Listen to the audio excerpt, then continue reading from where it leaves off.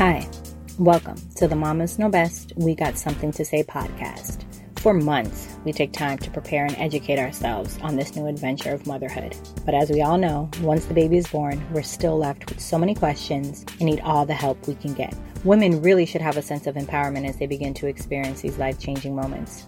And no one mother has it all figured out. However, the more informed we are, the better decisions we can make that will positively affect us and our family. And that's what this podcast is about. Sharing honest, raw, and real conversations about motherhood, life, and all of the crazy, messy, beautiful in-betweens to hopefully educate, empower, and support the next mother on her motherhood journey. So sit back and enjoy. Hello and welcome to the Mamas Know Best We Got Something to Say podcast. I'm on with a very special guest, Mrs. Rebecca Linney, and she is a mompreneur, which is an entrepreneur and mom for those that don't know. She authored her first children's book after struggling to find a way to get her young son to sleep in his own bed throughout the night. As a longtime resident of San Diego, California, Rebecca graduated from CSUSM. So that is California State San Marcos. Okay. With a BFA in communication, landing speaking roles at San Diego Startup Week and on-site at USD. Rebecca inspires others struggling and tired parents to appeal to their child's sense of empathy and desire to grow up. She currently resides in Carlsbad, California. Rebecca, it's a pleasure to have you on. I am excited to talk with you because I'm dealing with some bed issues and going to bed with my son. But before we dive into that, why don't you share anything you'd like, family life, career, hobbies, and then we'll talk about your motherhood journey and inspiration into creating the growing bed. Terrific. Well, thanks for having me. My name, as you mentioned, is Rebecca, and I've lived in San Diego since I was about 5 years old. So I'm kind of as close to a San Diego native as you'll get. There's quite a transit community here in San Diego with the big military presence, but grown up here in San Diego and then went away to Texas for college to start college and then came back here and wrapped up my college degree locally. I've been married for 11 years with my husband for 16 years and our son just recently turned 8. So it's been a festive summer over here with celebrating his birthday. And as far as jobs go, I've just been able to add author to my resume, which was not intended when I set out on my career journey, but it's been a welcome addition to the resume. I also have a executive job, if you will, and then all the other jobs we as women take on, like room mom and all that good stuff. So you are an executive. You're an actual career woman, career mom, as well as creating a business of being an author and creating this book. I am. I've always liked having many irons in the fire. So for the past 15, 16 years, I've run an international design agency. 16 years in, it's kind of a well-oiled machine at this point and not a very creative job anymore, or a job in which I can be very creative. That's not what that is. So coming up with the idea for the book and then seeing it to fruition has been a great creative outlet for me. Absolutely. No, yeah. And especially you've been working for a place for many years. So you have that, you're like, okay, kind of what's next? That's awesome. Okay. So tell me a little bit about your motherhood journey. You said your son is 8 years old. What was that like? And what was that inspiration then to create the growing bed? So The Growing Bed is a book that I hope no one needs, but I'm sure most people will need. So that's probably not the best way to market something, but it's one of those ideas, and I'll expand more on how the idea came to me. But it's one of those things you hope, like a life raft, you hope you'll never need it, but when you do, you're so thankful that it's there, right? So my son did not sleep well through the night till he was about 4 years old. So I was very tired for a very long time. And I think you mentioned your son's right around that 4-year mark, but you mentioned that your son has been a good sleeper up until now, which I'm very envious of because, well, my son was amazing at a lot of things. Like he always took his medicine really well. He never fussed about getting a haircut, like a lot of things that other children do fuss about. He just was terrific with, but sleeping, not one of them. So it was a very rough 4 years in our family. So I combined that pain point that my husband and I were sharing of sleeplessness with the pain point that my son was often experiencing, which was the fact that he's a little bit smaller than the average bear. Nothing's wrong with him. He's just he's little, and he wasn't able to do a lot of the things that his friends that were his age were able to do, like ride on the roller coasters or go on the water slides. And that was really confusing to him why, his friends that were younger were able to do that and he couldn't. So in what I'm sure was a sleep deprived state one night, I came up with the idea to combine his pain point and my pain point. And I said to my son, when you come into mommy and daddy's bed, we're done growing. We're just resting. We're relaxing. We're recharging. You, therefore, aren't growing. You're in the wrong bed. You need to go back to your bed, which is the growing bed. And it was this like light bulb moment for him. And it, I won't say it changed his sleep overnight, but it was a drastic difference almost within the next day. And that's kind of where we came up with their growing bed. And tell me, when you're saying, because I feel like there's so many different, I don't want to say sleeping issues, but so many things that parents struggle with sleeping. So my sister, actually my niece, kind of similar to your situation, she was never a good sleeper, like at all. She just would wake up every few hours. Like it was like, and my sister breastfed. So she was like, I don't know if that has something. She tried bottle, like all these different things. And now she'll be 2 and she's still kind of the same thing. She'll wake up. It seemed to be longer stretches, but it's still getting up in the middle of the night. Then you have some instances where, the child just gets up and it's always going to the parents. So what were the did he just not want to sleep? Did he not want to go in his bed? Like, what was it? Because you're saying for almost up to 4 years, was it always from the crib? Did he have to go in your room? Like, what was that like? I think he really just wanted to be near my husband and I. He would sleep just fine in our bed all night long if we caved in on any particular night, which all of us parents have done. And even at 8 years old, sometimes he can sleep with mommy and daddy as like a treat, or while we're away or something, but not regularly.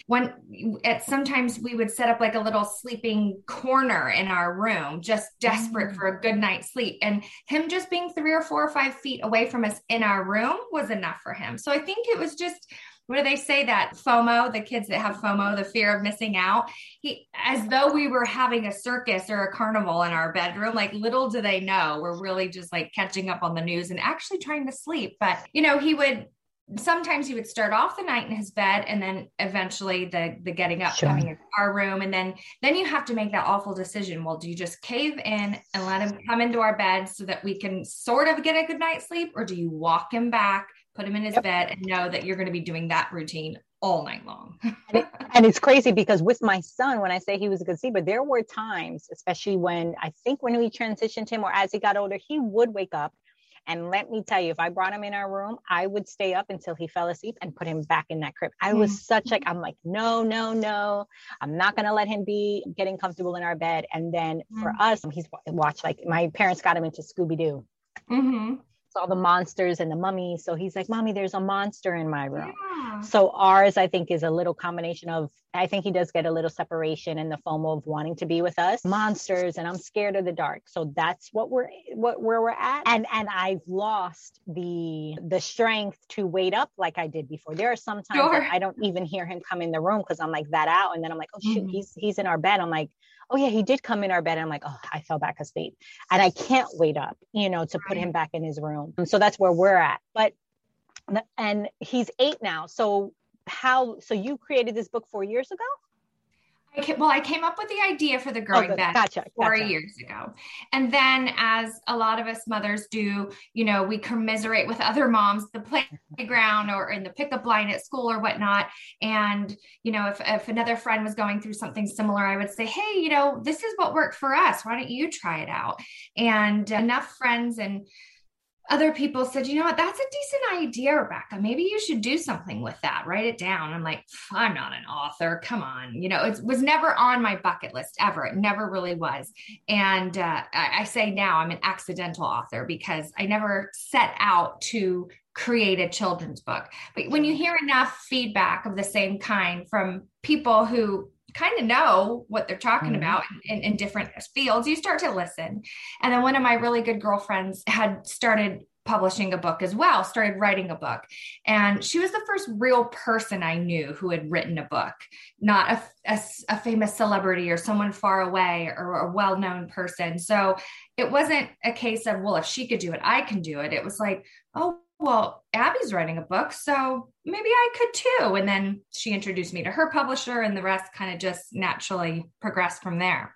Wow. So what was that process like? Because yeah, you have this idea of how it worked for your son. Did you really take the inspiration of kind of the conversations that you guys had to turn it into a character and how it works? Because I'll let the podcast world know, I decided to get the book because, like I said, I never thought of it as having a sleeping issue, because I'm like, all right, he's just getting in our bed. And then my husband's like, babe, like, we got to do something. Like he's 4 now. Like when he was a baby, it's fine. He's like, but what is he going to be like? Like, when is it going to end? And I was like, no, you're right. And I mentioned possibly putting on the calendar so he could see maybe on a Friday he could do it, or a Saturday, give him a treat at the end of the week. But I was like, oh wait, I'm about to interview an author who wrote a book about. Might know something. Yeah, she might know something. So I ordered the book. So I'm excited to get it. So I haven't yet read it. But yeah, tell me, how was that process like to create the characters? What was that process like? You know, I had the idea obviously 4 years ago, and I met with the publisher, and she said, great, send me the manuscript. I'm like, okay, then I should probably write this idea down. So I rough drafted it and sent her, you know, a couple hundred words, and it was more of just the gist of the book. Right.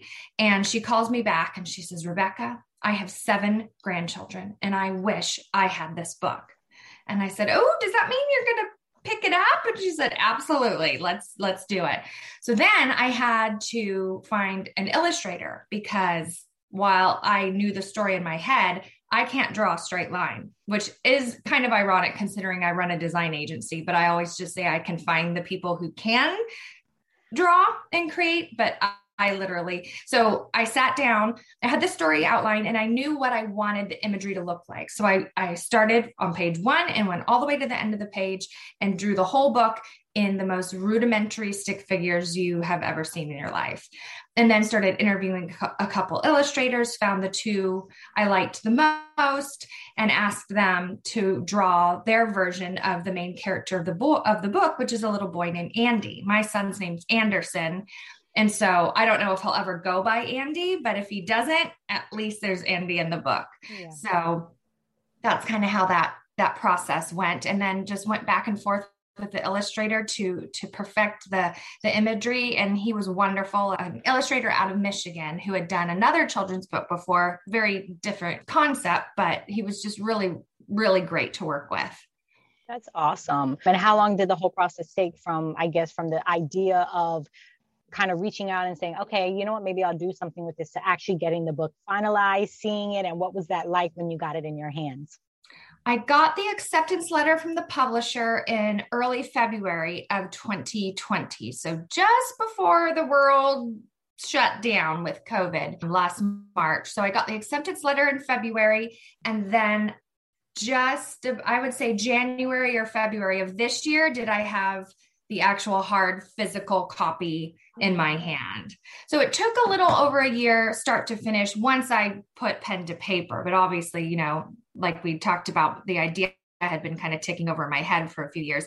And it probably would have gone a lot faster, in all honesty, once I started pen to paper, had it not been for the pandemic. But I don't need to finish that sentence. And we've all been affected with everything taking a lot longer. But in some ways, I kind of think it made the process a bit more enjoyable. The deadlines with the publisher weren't as set in stone. They were much more flexible than maybe they would have been, only because they knew printing would take longer, and that, you know, everyone, like my family, had things we had to deal with. Now I'm homeschooling a kid who can't go to school, and the illustrators dealing with, you know, so it was a much more forgiving process, probably in a lot of ways, because we had to deal with it during COVID. But obviously, once you start, you just want your book in your hands. So it was, I'm sure, ups and downs. Yeah. Yeah. And I know you mentioned that you've been on a podcast tour. Or do you have any plans to promote it in person? What have you done to promote and market it? I was a little bummed that this particular publisher, it's a New York publisher, but they have a big presence in Nashville, Tennessee. And I love Nashville. And normally they have a red carpet event every Sunday to kind of make a big fuss about all their authors, et cetera, et cetera. We all get to meet each other from around the country and around the world, actually. And of course, they couldn't do that last summer. They're hoping maybe they'll be able to do it this fall. So we'll see. But yes, a lot of virtual book tours, a lot of virtual interviews. But I have been able to start doing in the last couple months some in-person appearances. My family's members at the Omni La Costa Resort, which is not far away from us, and they've been very supportive to be able to feature a local author there. So I've been able to do a few book signings there. And I did get to go to my son's preschool that he used to attend and do a reading there with all the kids. So that was really special. Any opportunity I can to share. And I know we met through a mom group, no? I'm trying to think. I found you, I think, on Podmatch. Oh, okay. I know there was another author I met on a Facebook mom group. So I'm probably confusing you two, but have you checked like with the mom groups? Because I didn't realize like that's a whole thing. Like it is a whole thing. You are so right. You'll have to tell me about which mom groups you're in. But yes, I have. It's been nice to connect with ladies just in different industries that I don't know much about, and that they don't know much about writing books and the publishing experience and things like that. So it's been I was never into Facebook before any of this. And now I realize I need to. I was always just an Instagram kind of girl. And now I realize that Facebook is still where there are a lot of parent groups, maybe not just when you're trying to reach one person here and one person there, but from a group perspective, it seems like Facebook's a great platform. Yeah, what I've seen, because when I started all of this with my podcast, and we'll talk as two, I guess, entrepreneurs now, when I started my podcast 2 years ago, I didn't know where it was going to take me. Same thing with like, you're like, I have this idea, I don't know. And then it's now turned into what it's turned into, and having an LLC and turning it into a business. But I had made a promise that I didn't want to make Instagram the only place I was going to sell, right? Sure. I come from corporate, and I'm like, I'm not the content creator person. I realized in creating it, which I'm sure you can attest to, it takes time like the mental capacity of it. And I didn't want to outsource because that's expensive. So I was like, yeah, okay, let me start my local and let me build from there. And then I feel like it will come. But what I noticed afterwards is, to your point, yes, Instagram, you reach a lot of people, but I think it's just a picture of it and people, a lot of videos, very quick. Sure. Facebook, truly, I'm a part of some like really big groups. I have local ones in South Florida, but there's like mompreneur groups that like have thousands of people from like across the country. So I will send them to you. Most of it is just general, but they will allow you, like, let's say on a Tuesday or Wednesday, to market or promote. So I've met some great women. I'm like, oh, I have a podcast, and they'll reach out to me. And there's been a couple of people like, oh, I'm an author on this, and people will respond. So I think it's crazy how, on a marketing entrepreneur standpoint, how many people you can reach in those posts, because that's exactly what those moms are looking for. You're able to reach someone who is specifically looking for what you have. Where Instagram, you're kind of hoping it's like spin the wheel and exactly. hope it hits someone. Where Facebook, you can actually connect one post and have hundreds of views and have it being what a woman wants to see. Right. Facebook has been tremendous, but again, both of them working on two different things. But I did not want to become this Instagram influencer and need my business to run based off of Instagram sales. I was like, there's no way, like, I'm going to have to never work and just become a content creator, because it's that taxing, Yeah. It's very, very time consuming. Exactly. Especially if you want to do it right. But anyway, so where can people purchase the book now? Well, if you would like it signed, like you went to my website, thegrowingbed.com, so I'm able to personalize it for your son and write him a little note and sign it from Rebecca, then thegrowingbed.com is the best way to do it. If you would just like to grab a copy for your school or maybe some Christmas gifts coming up, then anywhere else you can buy a book, basically. Target.com, Walmart, Barnes & Noble, Amazon, all of those traditional places. But if you want a little handwritten note from me to, Johnny or Susie or whomever, then thegrowingbed.com is a good place to go. Awesome. Now, do you have any other books in the works? It's funny you should ask. So, when you're dating somebody for a really long time, they're like, when are you getting married? And then you get married and they're like, when are you having a baby? And then you have a baby, and when are you having another baby? Well, I was never, like I said, anticipating writing a book. But then when you write a book, everyone says, when are you writing another book? And I'm like, well, give me 5 minutes with this one. Let's see how this one goes. And I am having a blast, by the way. I'm not complaining at all. But that being said, if I had to, if someone said, well, you know what? The secret to making the first book a success is to write a second or a third one. I have some other ideas floating around my head that I would hopefully get to see come to fruition. But this has been just I almost am nervous. You know how when someone says, well, our first baby's so perfect, but like my first experience writing a book and marketing and the publishing has been so wonderful. I'm almost nervous that it wouldn't go as well. But yeah, I do have some other ideas. And that's the beauty of books. I ran into a girl the other day at the hair salon, and she's like, I've always wanted to write a book. And I said, well, tell me about it. And she said, well, it's a recipe book and there's a million books. I said, there are a million books about how to get your kid to go to sleep. 100, there's so many, but there's, what's the saying? There's a million ways to skin a cat, which is, we're probably not allowed to say that anymore, but there's so many different ways to approach any one problem. This is what worked for my family. Hopefully it works for your family. Another family could look at it and go, not in a million years, it's not going to happen. So, these other ideas that I've got floating around in my head, they're not novel ideas. They're just my take on it. They're just what worked for our family. If it works for one person, there's a lot of people in this world that there's someone else it's got to work for, right? I love that. I mean, I think that hits it on the head for any entrepreneur listening to this, because I think we do get scared and they're like, there's no way, like there's another, think of all the beauty products. How many mascaras are there? Oh my gosh. Right. Why shouldn't it be successful for you just because somebody else has done it?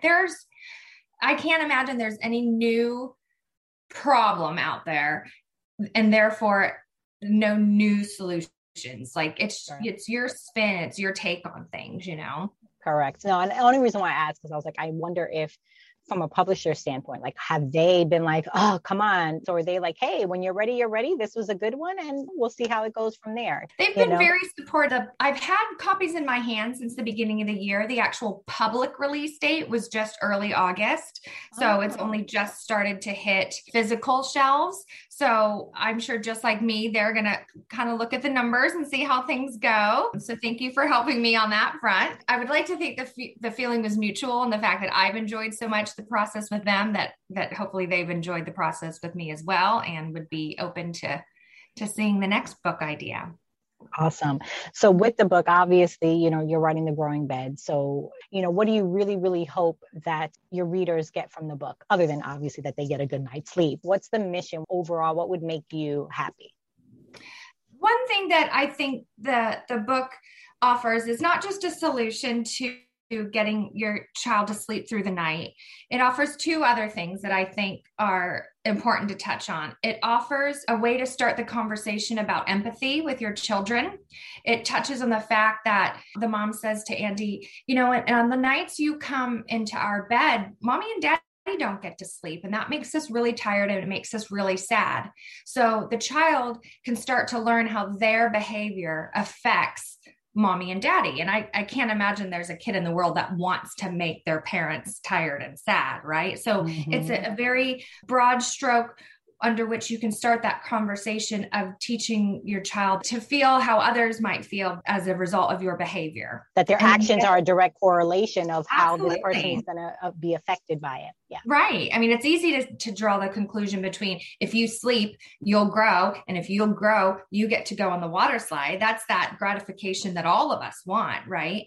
But this is it's a different spin on it where they get to see that if I do what I'm supposed to do, then everyone's happy, not just me, And then the other concept that is addressed in the book is the fact that this idea of sleeping and resting and whatnot is not just for the house. Little Andy goes to his grandma's house and his grandma has the growing bed there. And in the book, not to give it away, but you learn how the growing bed is activated, if you will, and how every bed becomes a growing bed by one little action right before the kiddo goes to bed. And we still use this concept in our house today. My son's 8, like I mentioned, and we just went on vacation. And the very first thing we do to this day, I kid you not, when we walk into a hotel room, is the hotel room will have 2 beds in it. And we say, all right, Anderson, which one's the growing bed? And he picks which of the 2 beds is his growing bed. And that's it. That's his bed for the vacation, for the trip. So it's a concept you can use universally. You can use it at grandma's house or your aunt's house. And, the nanny can benefit from it when she's trying to put the kid to bed, or babysitters, or, it's something you can take with you everywhere. Oh my gosh, you have me so excited to receive it, because I could already see of me being like, Jace, guess what I have for you? And his eyes going, really? And then me saying, we have the Growing Bed book, and like making it into this thing. So I'm super, super excited for it. Okay. So now let's get into a little bit about Rebecca. What do you do with all of this going on? Because you are a career woman, newly entrepreneur. You're doing all of these book tours. Amazing. What do you do to kind of relax and unwind for the day? And what does your morning and evening routine look like? Mornings are pretty family focused. We get up, it's, making sure my son's ready for school, a good breakfast, clothes, hair. He wears a uniform to school. So that's a little bit easier, thank God for uniforms, I think sometimes, because it takes half the battle out of the day, and hair and brushing and teeth and all that stuff. And then we're out the door to school. And so it's pretty streamlined in the morning.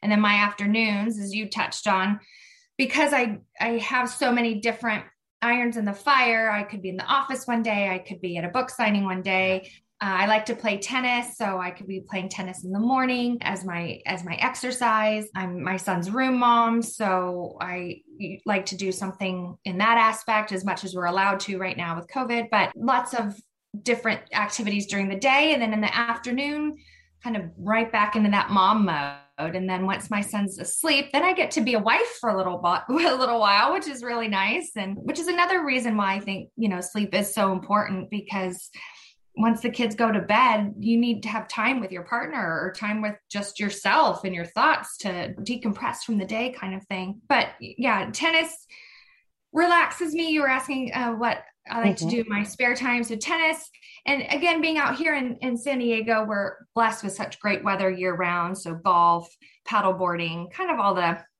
outdoor stereotypical outdoor stuff that we're lucky enough to be able to do in San Diego quite a lot.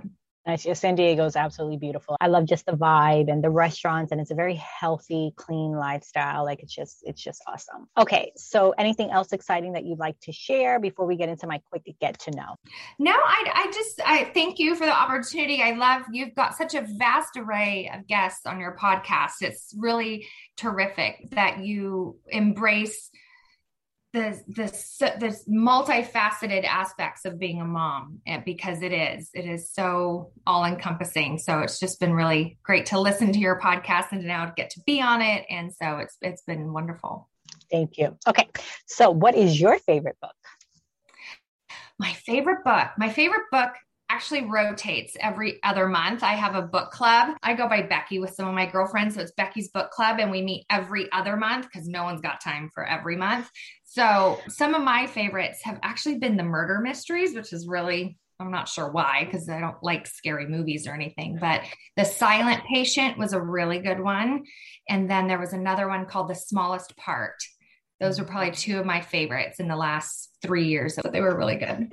Yeah, I think murder mysteries have a little difference than a movie. I think a movie, because you could feel from the music, because I'm a horror buff, but it does make me scared afterwards. So it's like I'm a glutton for punishment. But yeah, I can see why, because I love murder mysteries too, but it does have a different element. Like you're reading as opposed to like seeing something. Like it's just different. Yeah. And the sounds, yeah, it's just different. Yeah, I don't like the like people jumping out scary in a movie. But I think part of why I'm drawn to the murder mysteries is the pace of the book. You read it much quicker and like with an intensity, like I can't put this down, I've got to find out kind of thing. Whereas the romance books and stuff, they're nice, but it's like, I could read 3 pages here, 3 pages there, but yeah, I've got it. I don't have a lot of time. So I got to move through things. 100%. What is your favorite movie? Or if not, because I've actually had quite a few guests who are like, I don't really know, but if you don't have a favorite movie, what is a current show that you're binge watching or have just binge watched? I love movies in general. I don't think I have like a favorite one. I'm actually a big theater buff, big musicals, love going to musicals. My husband and I have had season tickets to our local musical theater forever and love them. However, that being said, TV wise, I'm a big Ted Lasso fan. I think that's because, I know it is my husband's British. And I just think between Ted Lasso's thick American accent, Southern accent and his total disregard for football, he is not interested. So, but I love Ted Lasso. So Jason Sudeikis, if you're listening, I love it.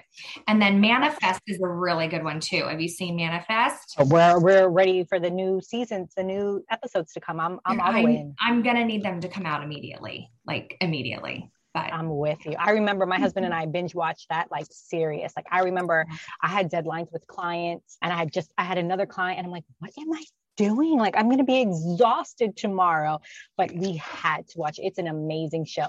It did upset me a little bit because there were don't ruin anything for me. I'm not done at the end of the second season. No, nothing. It's from the beginning. What's the sister? Yeah. Michaela and her guy, when they kept going back and forth and tell me, and she wouldn't tell him, and I was like, okay.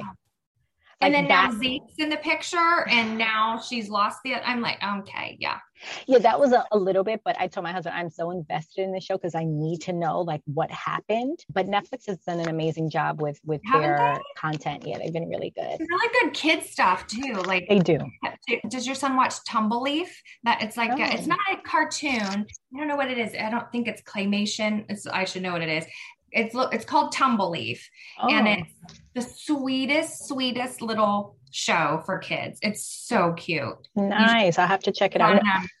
And was it Netflix? It might be Amazon Prime. It doesn't matter, but Tumbleleaf, you'll love it. Okay. I'll have to check it out. Thank you. Mm-hmm. So who makes up your village? I know you have your son, your husband, but who is it really that Rebecca counts on and that really kind of comes in and, it's your village?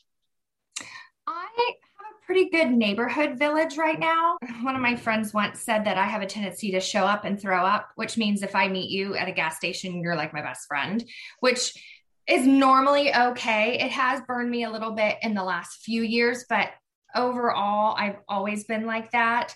And I like to invite everybody to everything.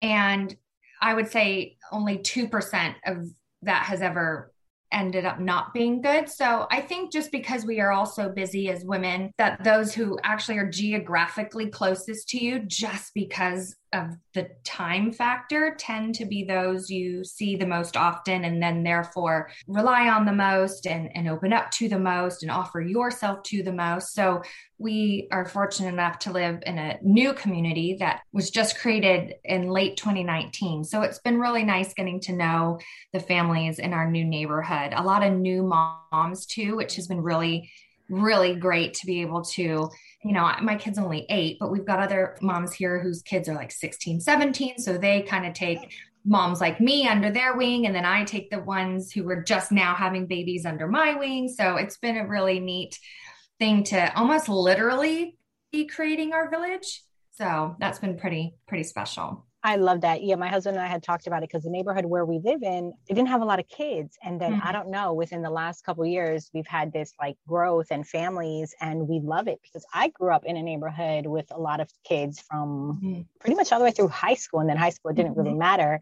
And I was like, my son is an only child, and listen, are we going to have? And yeah, then we saw the kids on the bikes and I'm like, oh, I love it. And it just makes a different dynamic. To your point, yes, of course. I mean, I have best friends that I've been friends with since middle school. And I mean, those are my girlfriends, but there is something about your village where you live that and, you have that safety of who you're living next to. So that's awesome, because I do feel we kind of losing that a little bit. Yeah.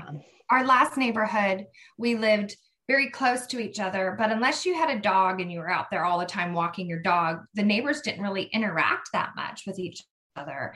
In this neighborhood, we still don't have a dog, but I tried to make it a very conscious effort for everyone to meet each other. And I just wanted to have that situation where we could kind of try to get back to, we'll come home when the street lights are on, or, oh, I'm going down to Johnny's house. And that Johnny's parents are cool and everything's safe. And that if your kid gets hungry, Johnny's mom will feed him. And just that old fashioned sense of community, which I guess some people might think that's hokey or cheesy, but for me, I longed for that. I longed to be able to tell my kids, like my grandkids someday, that, oh yeah, your dad just rode around and played with friends in the dirt lot back there. And then they went up to the swings and, so just to kind of get back to that old school. Yeah. stop a little bit. Yeah, no, I'm with you. That's exactly why when I saw that, I was like, oh, thank God. I mean, we're still very busy. And I've been Mm, saying we need to have a block party or something, mm, But yeah, no, I'm with you. I think it's something beautiful. And unfortunately, we are losing it. We are in a different time and it is unsafe in a lot of times. So you have to be mm. careful. But when you have a sense of community that, your child can play safely, that's a big weight off of your shoulders. Because I think Sure. we all want to feel safe where we live. So Right. that's awesome. Okay. So what is the favorite item in your home? Oh, in this new house, is it bad to say that my new closet is my favorite? Oh, I got so lucky with a really nice closet in this house. But so I really do like my closet. It's a mess right now, but I just like it. It allows me to put like my girly things on display, and I put a little rug in there, and I have my own. I think what I like most about it is that I have my own closet and then my husband has his own closet. So he doesn't need to see me get all dressed. Like I can just come out dressed, just kind of again a bit old fashioned, but I think I really like that. I love it. If you could travel anywhere in the world right now, where would it be? Oh, well, I would travel anywhere where it's safe to go and where Yes. we could breathe freely and whatnot. So let's say 2 years ago, if you had asked me this question, I've always wanted to go to Spain. I've never been to Spain. I've heard it's beautiful and it just sounds amazing to me. I speak enough Spanish. Well, I speak enough Mexico Spanish, not Spain Spanish, Mhm. that I could probably get by. I could either get into trouble real quick or out of trouble. But I just always wanted to go. My husband's been before, so he promised if he took me, he would pretend like it wasn't all news to him. But And where's your husband from? You said he's British. yes, he was born in London, but he's Uh, been in the States since 86. oh, wow. Have you been to Europe at all? Have you been Oh to yeah, London? all Oh, the okay, time. okay. Yeah, Yeah, yeah, all the okay, time. yeah. And I love it. I love it there. We actually used to spend every other Christmas in England. And this Yes. last year was the Christmas we weren't planning to go, which actually worked out because they didn't want us to go. Yeah, well, England, not our family. Yes, This yes. year was supposed to be in England for Christmas, and it's probably not going to happen. So we just are trying to encourage our family from over there to come here since the weather will be way better than it will be in London Yeah, this December. So we'll see. But I love it. It's so quintessentially Christmas over there in yeah. December. And Europe in general is just beautiful. Oh, it's wonderful.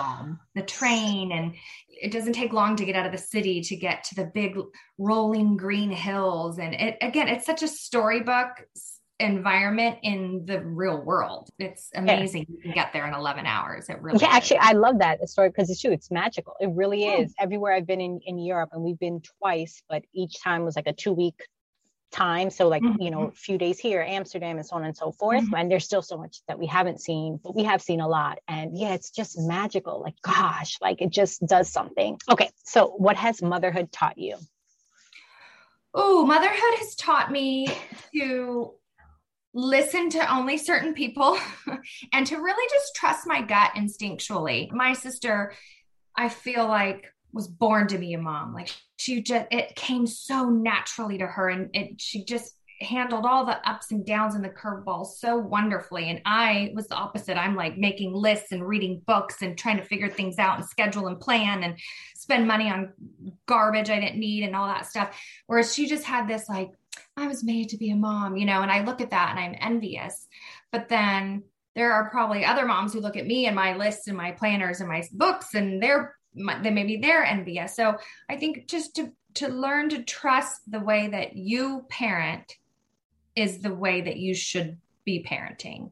There's no wrong way to love your kid and to nurture and take good care of your kids. So just because you do it differently than the next mom doesn't mean that either of you are doing it wrong. And it's easy before you have kids to say, oh, I would never XYZ. Like I would never bring an iPad to dinner and let my kid be on his iPad at dinner. Oh, really? Give yourself about 2 more years. You'll be there, things like that. Just all the things you just don't think you'll ever do, or the things you think you will do. I'm going to make all my baby's food from scratch. Are you really? After you've worked a 10-hour day? Okay. All right. All right. You know what I mean? Like just those little things. So, And to your point, there are some where it just comes naturally. And I'm like you, sure. it didn't come naturally to me in that instance. And I thought it would because I always wanted to be a mom. But truthfully, Mhm. you don't know what it's like to be a parent until you're a parent. Until you're And I there. know it sounds so cliche and like, of course not, but I'm like, no, You really have no idea because your child, in the best way, right? Correct. In the best way. It's amazingly beautiful, exhausting, exhilarating, and all of the emotions. But yeah, because you don't know what your child's going to be. You don't know how you're going to be once it's crazy. But yes, to your point, I love that. Just to my listeners, know your child and know that you're doing what's best for your child. I think it's good to get input, but like my husband told me the other day, we were talking about something and he's like, look, I know what the therapy, all this peaceful parenting and all this stuff. He's like, but no one knows us and no one knows our child. So I think it has to be a little combination of everything. You get, absolutely. This worked for you. Cool. This one, well, what if we put it together? To your earlier point, like your book, there might be other books about putting your child to bed and all these things, but this is your perspective. This is what worked for you and it worked. And if it resonates with someone else and other people, then hey, I think all that matters. Well, Rebecca, thank you so much for coming on. It was a pleasure. Thank you for sharing your story. Thank you for sharing your journey. Tell my listeners where they can follow you. Of course, my pleasure. My favorite place to be is on Instagram. So at The Growing Bed, you'll find me there and fun little pictures and my personal mom tips and fun stuff that the book's doing. And then also some very embarrassing stuff that I've done as a parent over the years, just to keep me humble and make everyone know that they're not alone in this, basically. And then if you'd like to order a signed and personalized copy of the book, thegrowingbed.com is where you should head. Perfect. And again, they can find you on Target, Amazon, or wherever books are sold. Thank you. Take care. Great to chat with you. Bye-bye. Thank you for joining me this week on the Mamas Know Best We Got Something to Say podcast. This podcast has been brought to you by our sponsor, NGC Consulting, where you can find them at NicoleGConsulting.com. For more motherhood resources, check out themotherhoodvillage.com. Make sure to subscribe to our show so you'll never miss an episode.